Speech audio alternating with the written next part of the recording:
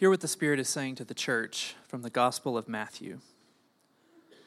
You have heard that it was said, "You shall love your neighbor and hate your enemy." But I say to you, love your enemies and pray for those who persecute you, so that you may be children of your Father in heaven. For he makes his sun rise on the evil and on the good, and sends rain on the righteous and on the unrighteous. For if you love those who love you, what reward do you have? Do not even the tax collectors do the same? And if you greet only your brothers and sisters, what more are you doing than others? Do not even the Gentiles do the same? Be perfect, therefore, as your heavenly Father is perfect. This is the word of the Lord. You may be seated. Thanks, Brian. Let's pray together.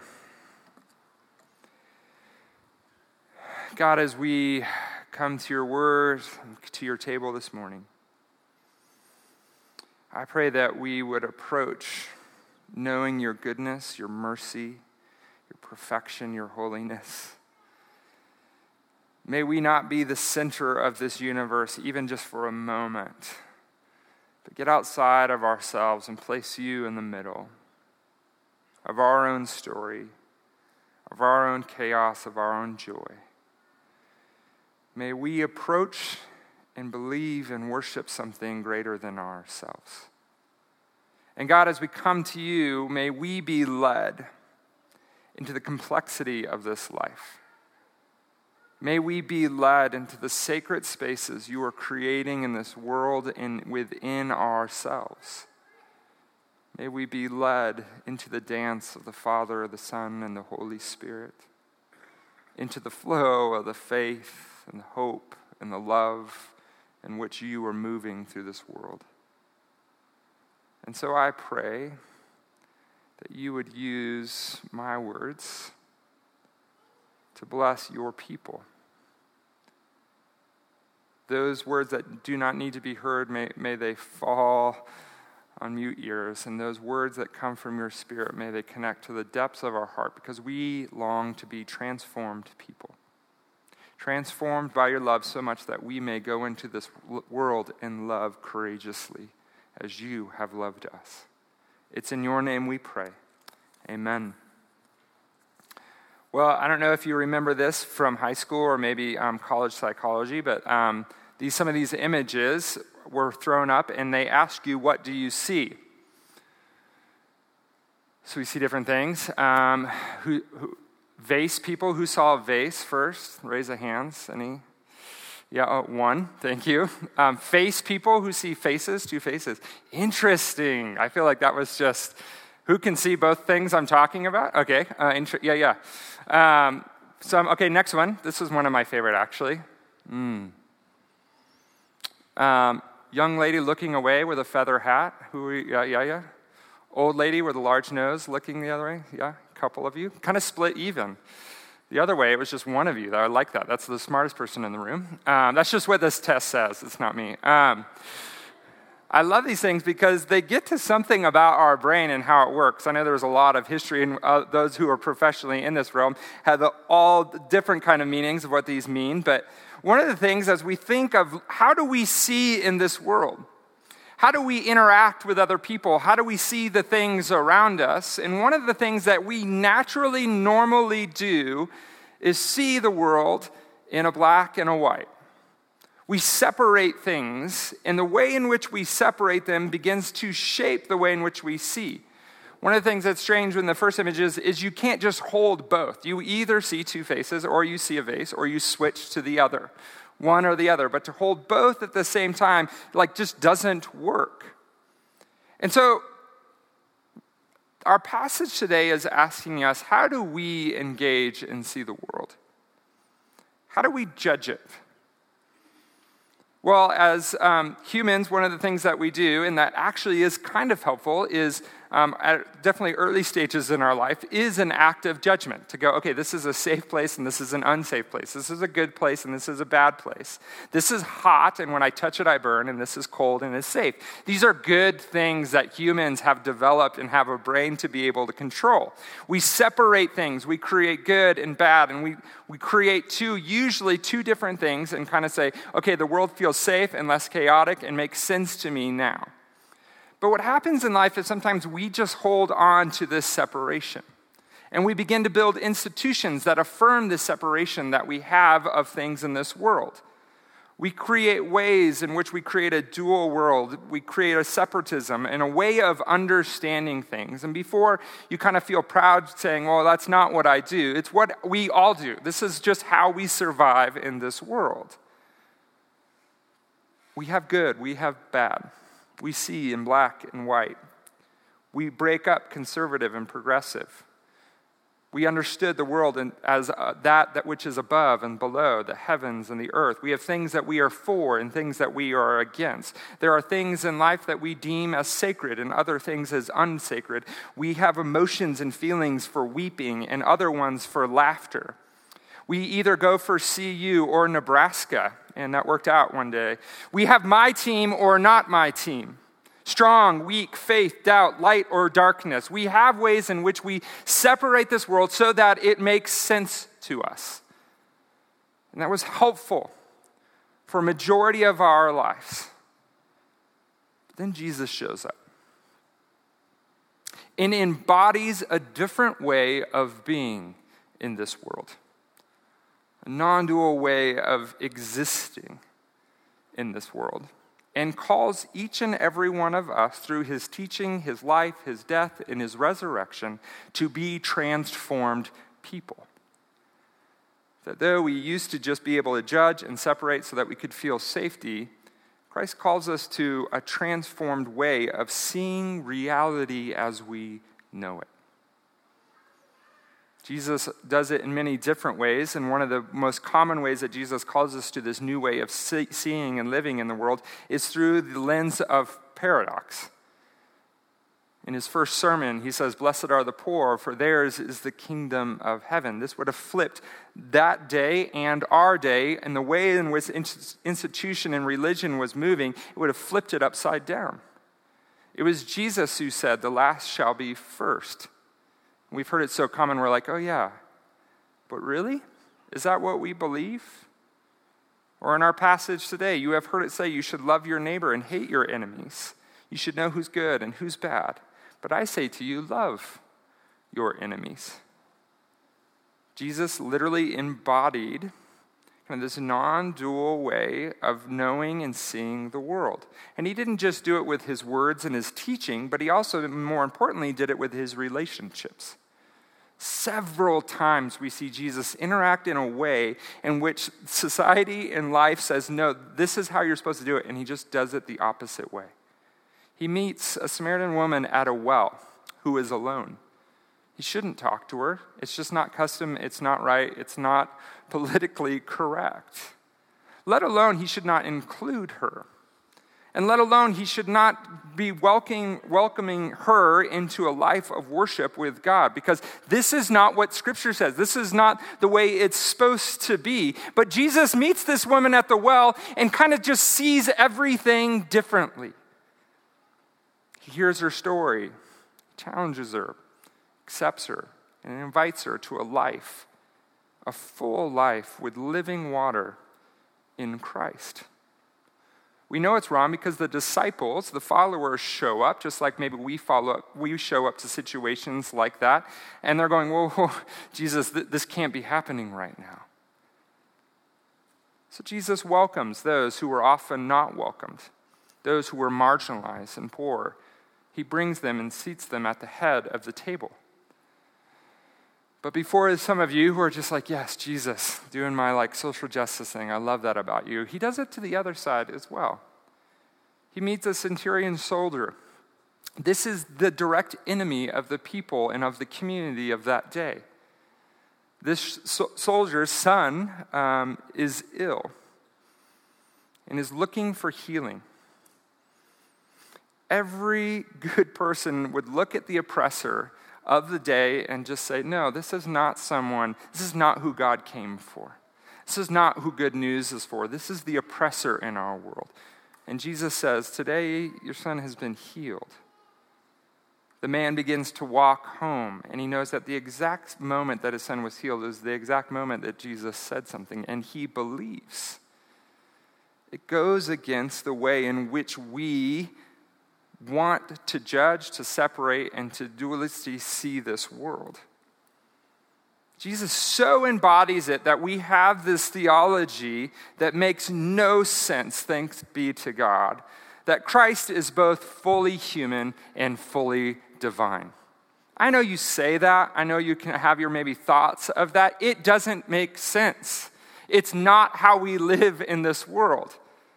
God as God and Son and Holy Spirit in a dance is even just taking the idea of like two separate things and going like, how do we hold them? It just adds another third and be like, try to figure out that juggling act together. Jesus embodies a different way of seeing and moving through this world, and I believe is ushering us into a sacred space, creating us with new eyes, new ways of moving through this world. Here at All Souls, we've called that sacred space and. It's when we begin to hold two things that we believe are in just direct tension or against each other, but when we hold them together, when we value both and kind of find the shared sacred oneness space that they hold together. You read it in your Psalms today. Where can I flee from your presence? If I go up to the heavens, you're there. But if I make my bed in the depths, in Sheol, you're there as well. Or as it goes on, even in the darkness is not dark to you. The night will shine like the day. That darkness is not just dark, but that it is in relationship with light. Or maybe we think about it as our own selves. We are complex, mixed up creatures, and God sees us that way. Oh, that I am fearfully and wonderfully made. Oh, that I am a sinner, the worst of all, and yet a saint because of your love. God sees and Jesus moves and sees us in this way and calls us to this sacred middle space. But it's a new way of seeing. It's a new way of acting. It's a new way of living. And it demands that God would lead us. For me, this idea of the center space in which a lot of Scripture loves to spend its time, is hard. It's complex. It's difficult. Sometimes filled with tension or awkward feelings in us. So no wonder we don't stay there. I also think it might be beautiful. It might be the place where we find the deepest grace. It might be the place in my life where I've seen God show up. I was reading a meditation on this shining word and that's on the front of your guide, and I want to read it for us slowly today, and maybe you can circle one that kind of stands out for you. It says, the shining word and allows us to be both and. It keeps us from either or. It teaches us to be patient and long-suffering, and is willing to wait for insight and integration. It keeps us from dualistic thinking. It does not divide the field of the moment, and helps us live in the always imperfect now, and keeps us inclusive and compassionate towards everything, and demands that our contemplation become action, and insists that our action is also contemplation, and heals our racism, sexism, heterosexism, and our classism, and keeps us from the false choice of liberal or conservative, and allows us to critique both sides of things, and allows us to enjoy both sides of things, and helps us to face and accept our own dark side, and allows us to ask forgiveness and to apologize, and is the mystery of paradox in all things, and is the way of mystery, mercy, and makes daily practical love possible, and does not trust love if it is not also justice, and does not trust justice if it is not also love, and is far beyond my religion versus your religion, and allows us to be both distinct and yet united, and is the mystery of Christ of history, or of Jesus of history and the Christ of faith, and is the very mystery of the Trinity. My friends, in our ability to read reality in this non-judgmental way, in a way that is not exclusionary of the parts that we don't understand, to look at the things that are maybe against our tradition, against our life, to look at those and just say, you know what, I'm just going to throw that away. It holds no meaning. When we don't split everything up into what you like and what you don't like, we leave ourselves open to the moment, to the life that is before us. You let it be what it is in itself, and you let it speak to you, and is a sacred space. I think of Moses encountered this space. When he had murdered someone, Moses was in the desert and just trying to keep his own away from the life of his community and from God. And as he's walking in the desert, he sees this complete mystery, that a bush is there and it is on fire, but it is not burned up. You get how that doesn't make sense, right? It's like that sacred place just right there in the middle, meeting him. You've had these sacred moments in your life where it just doesn't totally make sense. The mystery of life is invading your judgmental reality. And so Moses comes to this burning bush, which has so much symbolism for him at that time. And from the bush, the very presence of God, I am that I am, begins to speak to him. And what does Moses do?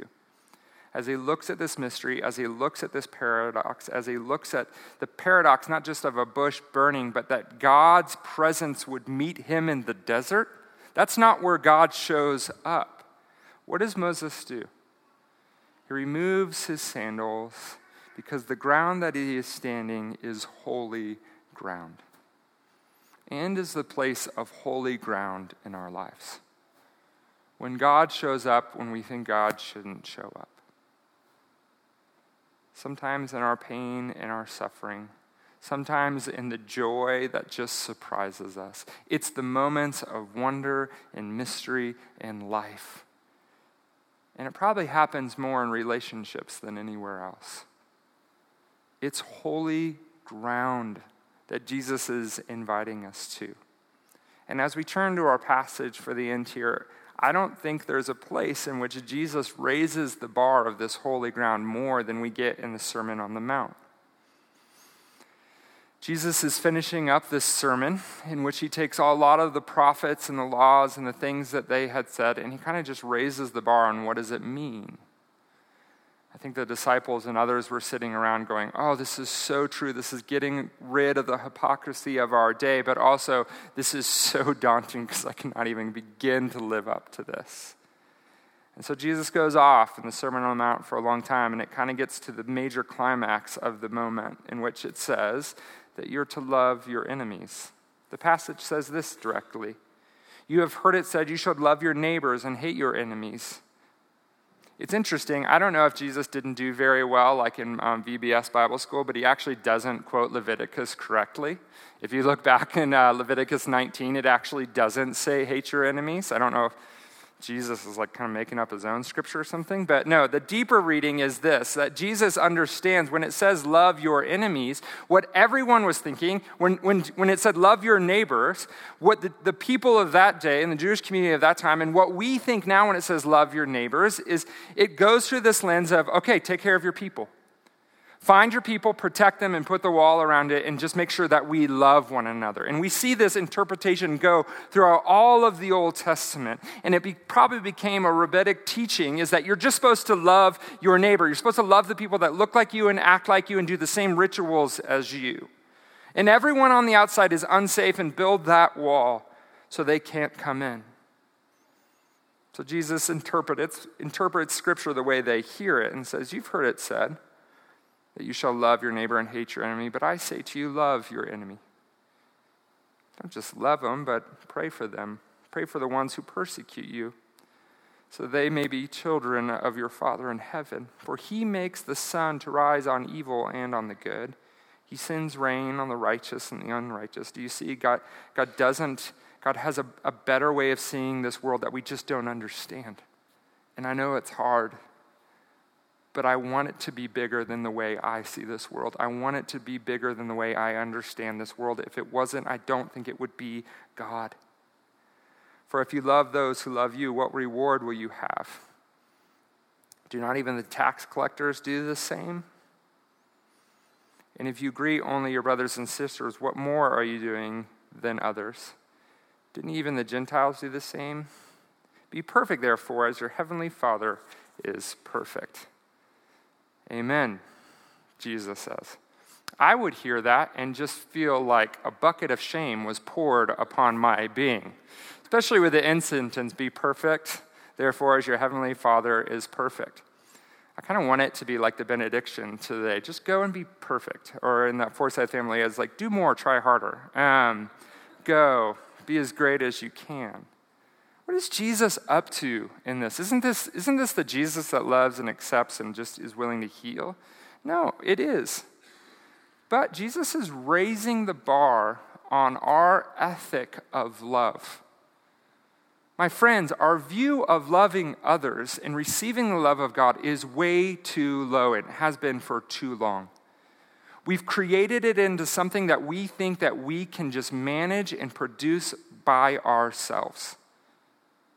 If we just don't do this action, if we don't just engage in this way, if we memorize enough of this, if we read the right books, then we can kind of get by and say, you know what, I'm doing it right. Jesus is like, no, the bar of God's reality is so much higher than your own.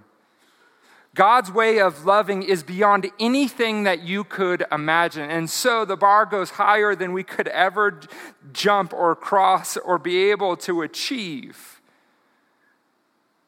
He raises it higher because this is God. This is the way we want God to be in this world. If God is just manageable, and if God's definition of love is our definition of love, then that's just a scary reality for us all. Because we don't live in a way in which we can hold the tensions in the life and the complexity of it all. But God, the great artist, has a way of painting it all together. So Jesus is saying the paradoxical values of the kingdom of heaven, they come to this place, this climax of love your enemies. An enemy is by definition not loved or lovable. That's just who they are.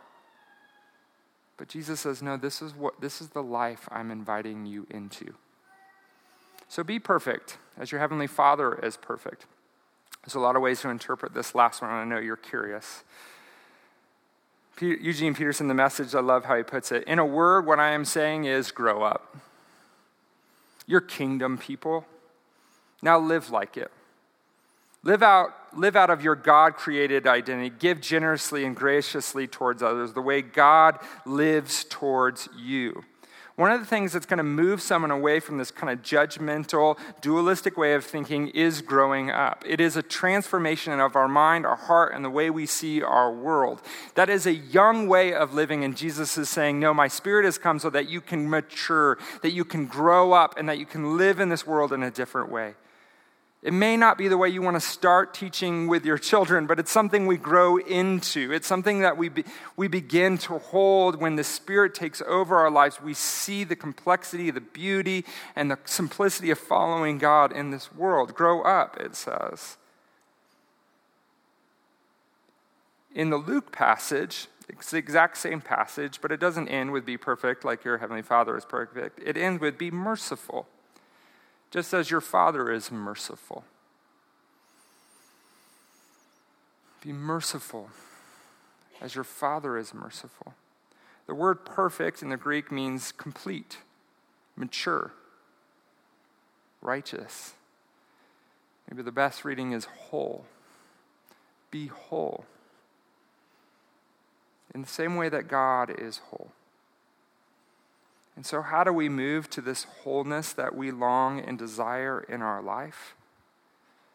We cannot move into that space, that way of seeing the world and seeing others, unless we are willing to receive God's view, God's mercy, God's goodness, God's righteousness given to us. Jesus raises the bar so high to say, this isn't something that you can do alone. Receive my mercy so that you may be merciful to others. Receive my love so that you may go and love others likewise. Step in to this life with me. And in doing so, it begins to pour out a life that resembles me. You can't do it on your own. That's why this divine human teacher, leader that gave his life and resurrected showed up. Because we are in need of seeing and living in this world in a different way. And so last year, All Souls was curious about trying to find values that represent our community.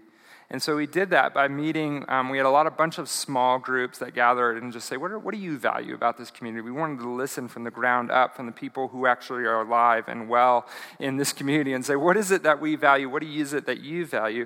And surprisingly, through all of our time and our research together, we found that there was this people just saying, All Souls has some of this, and I love that they hold those things together. It's a community that's holding this complexity of life together. And so our elders worked hard at trying to figure out what are some of these ways in which we step into this place of and. And when we do so, it's not because we're just well-balanced people. We're doing so the same way Moses approached the burning bush and saying, we believe in this world there are sacred spaces that are bigger than us, that demand that we receive God's grace, love, and forgiveness to be able to live and invite others into this space, to see this world differently. And it brings me great joy when I sit with someone and I see him in this holy space. They sit here on a Sunday morning and they are riddled with doubt and confusion, but they keep showing up to the community. I meet with the people who for years have been on the outside of a church in a community. But because this community was willing to hold a sacred space that would include them, they said, you know what, this is maybe something I can be a part of. It's an unwillingness to just have the easy answers to life, but to weep together and to laugh together. It's a willingness to know that life has death and resurrection, that there's light and there is darkness. It's a willingness to love our enemies. And so Jesus leads us to this place. And we won't do it perfectly. But we will look to the one who has been merciful to us. We will receive the grace of God, step into that place, and create that holy space for ourselves and for others. We will enter the dance, God and the Son and the Holy Spirit. Let's pray together. Lord, we come to you today. We try to lay down this judgmental separation of good and bad, of those who are in and those who are out. We do so for our own story and our own sake, because at this table, you have invited us to life. You who were divine and were human. You who knows our wounds and our scars and knows the beauty and the holiness of God held together in one. You, our great host, have invited us to sit down with you in the sacred spaces together, in the holy moments of our lives. We feel the tension. We feel the pain. We feel the joy. And we know, most importantly, that you are with us. There is no escaping you. No matter how high or how low we may go, you are with us. And you refuse to abandon us. So, may we realize that you are a God who has loved your enemies. The ways in which maybe we turn against you and go with our own plans, our own narcissistic ways of living in this world, you look to us and you choose to love. You choose to give life. And so may we receive that life and help create the holy spaces in our world and as a community through your Son. It's in your name we pray. Amen.